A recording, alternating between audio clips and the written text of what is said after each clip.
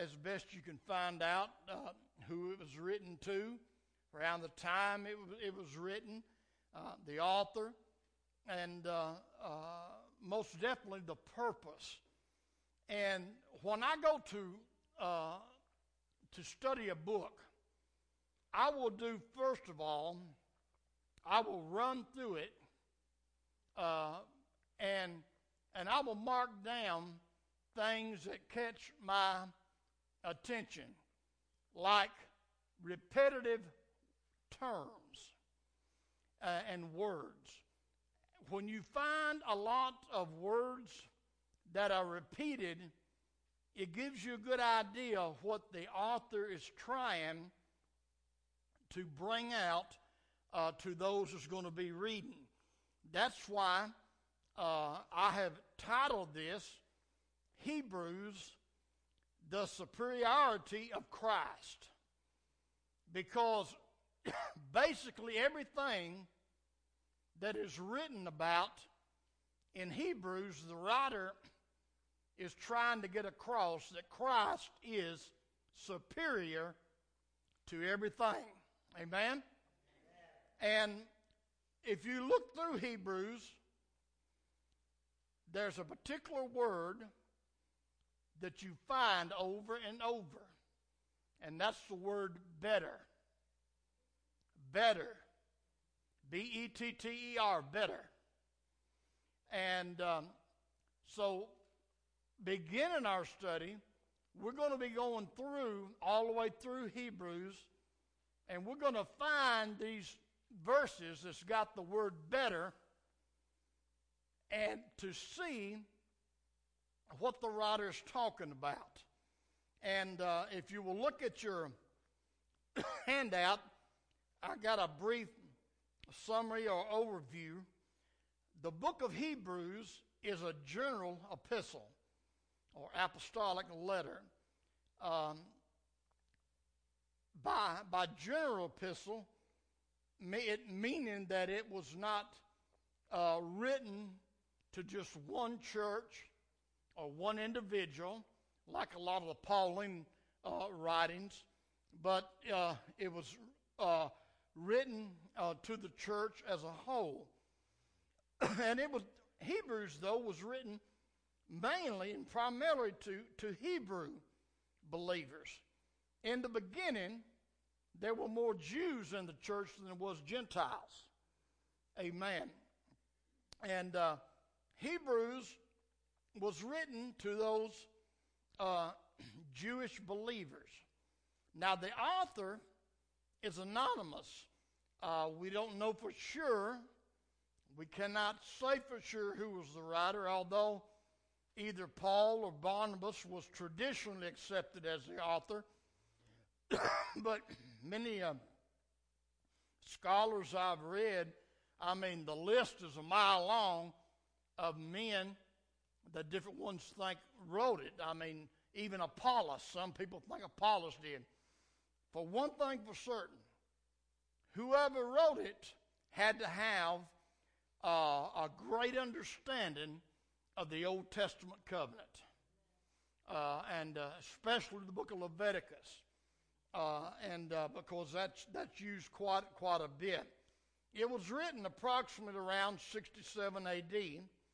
Its purpose was to present the Lord Jesus Christ as perfect and superior in comparison to anything Judaism and the Old Covenant had to offer. The author was writing to a group of Christians who were under intense persecution, and some were contemplating a return to Judaism. This is important to know, because this is later on when we get past this, you're going to understand why he wrote some things the way he did in the letter. There were many, because they was being persecuted so heavily, they was thinking about leaving the Christian church, going back to the old covenant ways and the old laws of Judaism. And the writer admonished them not to turn away from their only hope of salvation. That's important. Amen.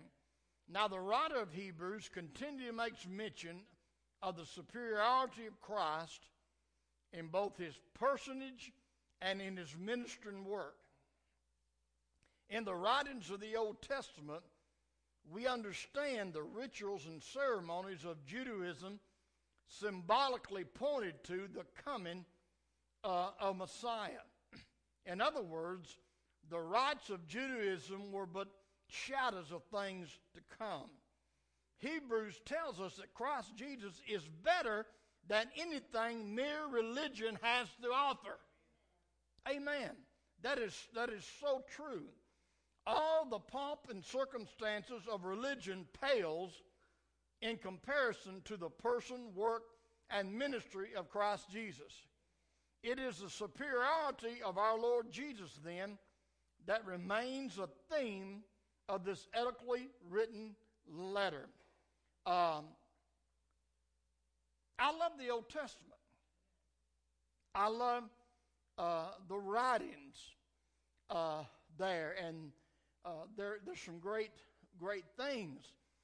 But everything in the Old Testament was types and shadows, pointing us to something better to come. Hallelujah. Now, I don't know about you, but I don't have no desire to go back and live under Old Testament law. Amen. Some people try to do that. Why in the world, I don't know. The Old Testament covenant was about judgment. Grace and truth come through Jesus Christ. Hallelujah. I mean, stop and think about it. If we had the time, I could turn you over to the Bible, Brother Paul, and the old covenant. There was a man brought before Moses and the congregation because he went out picking up sticks on the Sabbath day. And you know what his punishment was? He was stoned to death. Just for picking up sticks on the Sabbath. I don't want to live under that kind of regime, do you? I wouldn't survive very long, I'll be honest with you. Every day I live, I need grace. Hallelujah. Every day I live, I need grace. I need the grace and the mercy of the Lord. Now, the epistle to Hebrews is a study in contrast between the imperfect and incomplete provisions of the Old Covenant given under Moses and the infinitely better provisions of the New Covenant offered by the perfect high priest, God's only Son, and the Messiah, Jesus Christ. Included in the better provisions are a better hope, testament, and these are things that we're going to be getting to individually as we go along. Promise, sacrifice, substance, country, and resurrection. Those who belong to the new covenant dwell in a completely new and heavenly atmosphere. They worship a heavenly Savior, have a heavenly calling, receive a heavenly gift. Oh, glory, hallelujah. And citizens of a heavenly country. Look forward to a heavenly Jerusalem and have their very names written in heaven. Ain't that wonderful? That is wonderful. Now, for our first topic tonight, we're going to find the first better than angels. Better than angels. This is found in the first chapter, and we're going to read, excuse me, I'm a little difficulty tonight, Hebrews chapter 1, verses 1 through 4. Let's read this.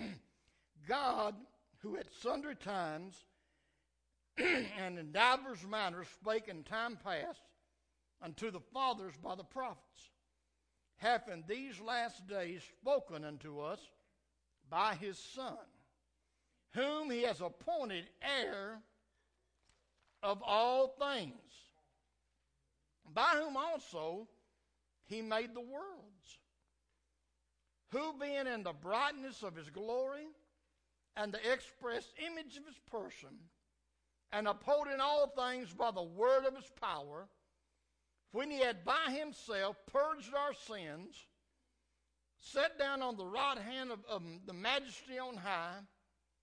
Verse 4, being made so much better than the angels, as he hath by inheritance obtained a more excellent name than they.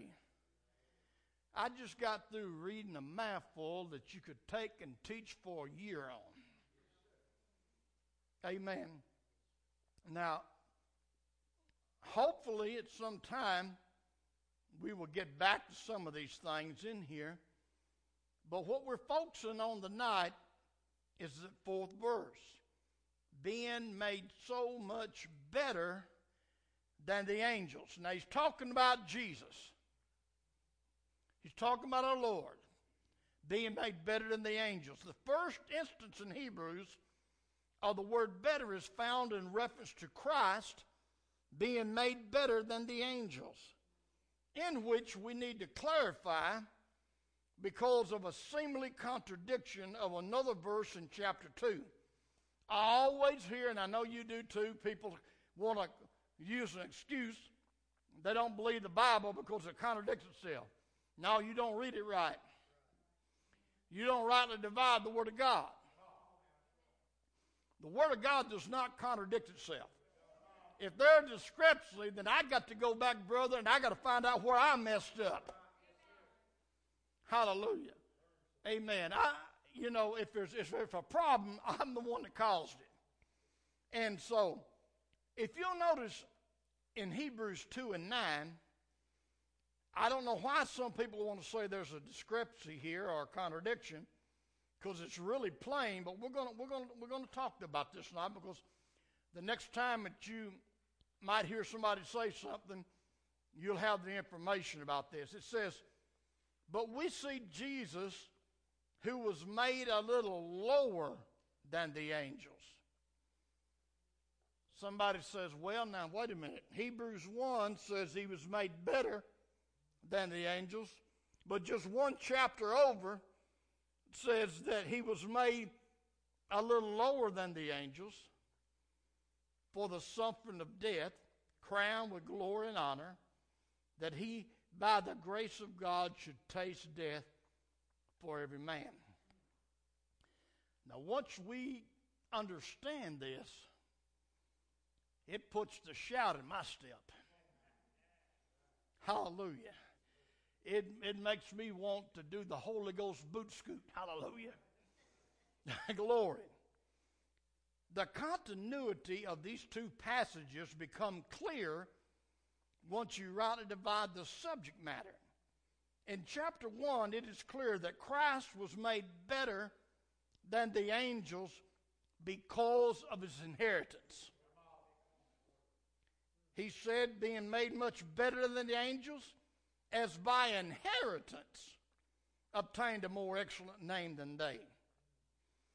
The inherited name made Jesus superior or better than the angels. Hallelujah. Because if you go back to the original Greek, that's what that word better in that place is talking about, superior than the angels. So the word better in this verse represents being superior. And as the Amplified Version shall show, I jumped ahead of Sister Darlene tonight because she always follows me along in her Amplified Version. I jumped the gun on you tonight. I got it printed there. Now, notice how the Amplified Version translates this. Taken a place and rank by which he himself became as much superior to angels as the glorious name, title, which he hath inherited is different from and more excellent than theirs. Now, it should be getting clear to you what he's talking about here. So the name sets Christ apart from everyone in heaven and in earth. Amen. That name, that inherited name, it sets the Lord apart from everyone in the heavens and in the earth. That's what the Apostle Paul verifies when he wrote his letter to the church at Philippi. Look at Philippians chapter 2, verses 9 through 11. Wherefore, God also hath highly exalted him and given him a name which is above every name. That makes him superior. Hallelujah. That at the name of Jesus, every knee should bow of things where? In heaven. Oh, glory. And things in earth. And things under the earth. Hey, even those souls in torment, my friend. Oh, hallelujah. Wish I had time to get into that some. Amen. Glory. So, and every tongue should confess that Jesus Christ is Lord to the glory of God the Father. If you believe that, say amen. Amen. So, Jesus was better than the angels in the fact that he had a name by inheritance that was superior to every other name in the universe. Amen.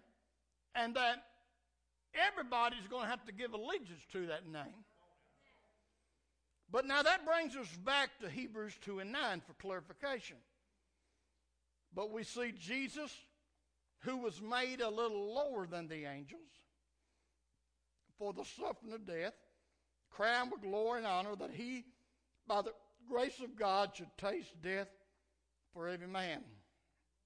So here's the question. How can something superior, which we have proved Christ is, how can something superior be said to be also lower? How can that be? Well, it is all in the subject matter and context, as I said before. The verse in chapter 1 was referring to his name, which is his deity, or the God side of Christ. Amen. Amen. It was talking about the God side of Jesus. In chapter 2, we are looking at his humanity, or the physical side of Christ. Because we got to always remember, he was God and he was man. Hallelujah. He wasn't just a good teacher. He wasn't just a prophet. Amen. He was God and he was man. Deity and humanity in one physical form. That word lower in the Greek is elato, which means a lesser rank. Amen. A lesser rank. See, even though his deity, he had that name that was superior to angels, yet he was, as the word said, he was born under law of the seed of woman. Come on. Amen. And because of that, he was lower than the angels. If you could understand what I'm trying to say there, let me see your hand, please. I want to make sure you can understand that. See, he, in his humanity, was lower than the angels. See,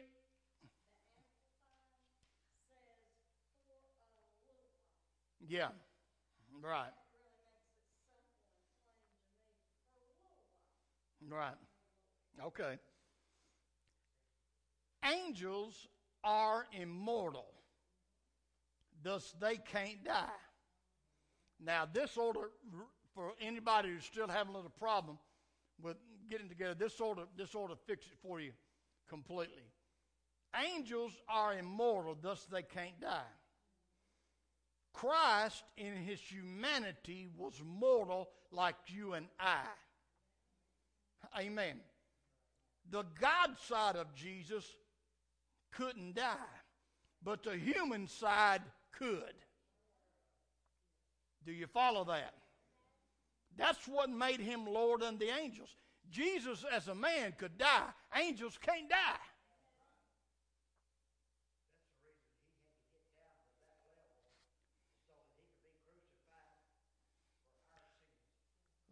One writer said he humbled himself and was obedient even to the death of the cross. Hallelujah.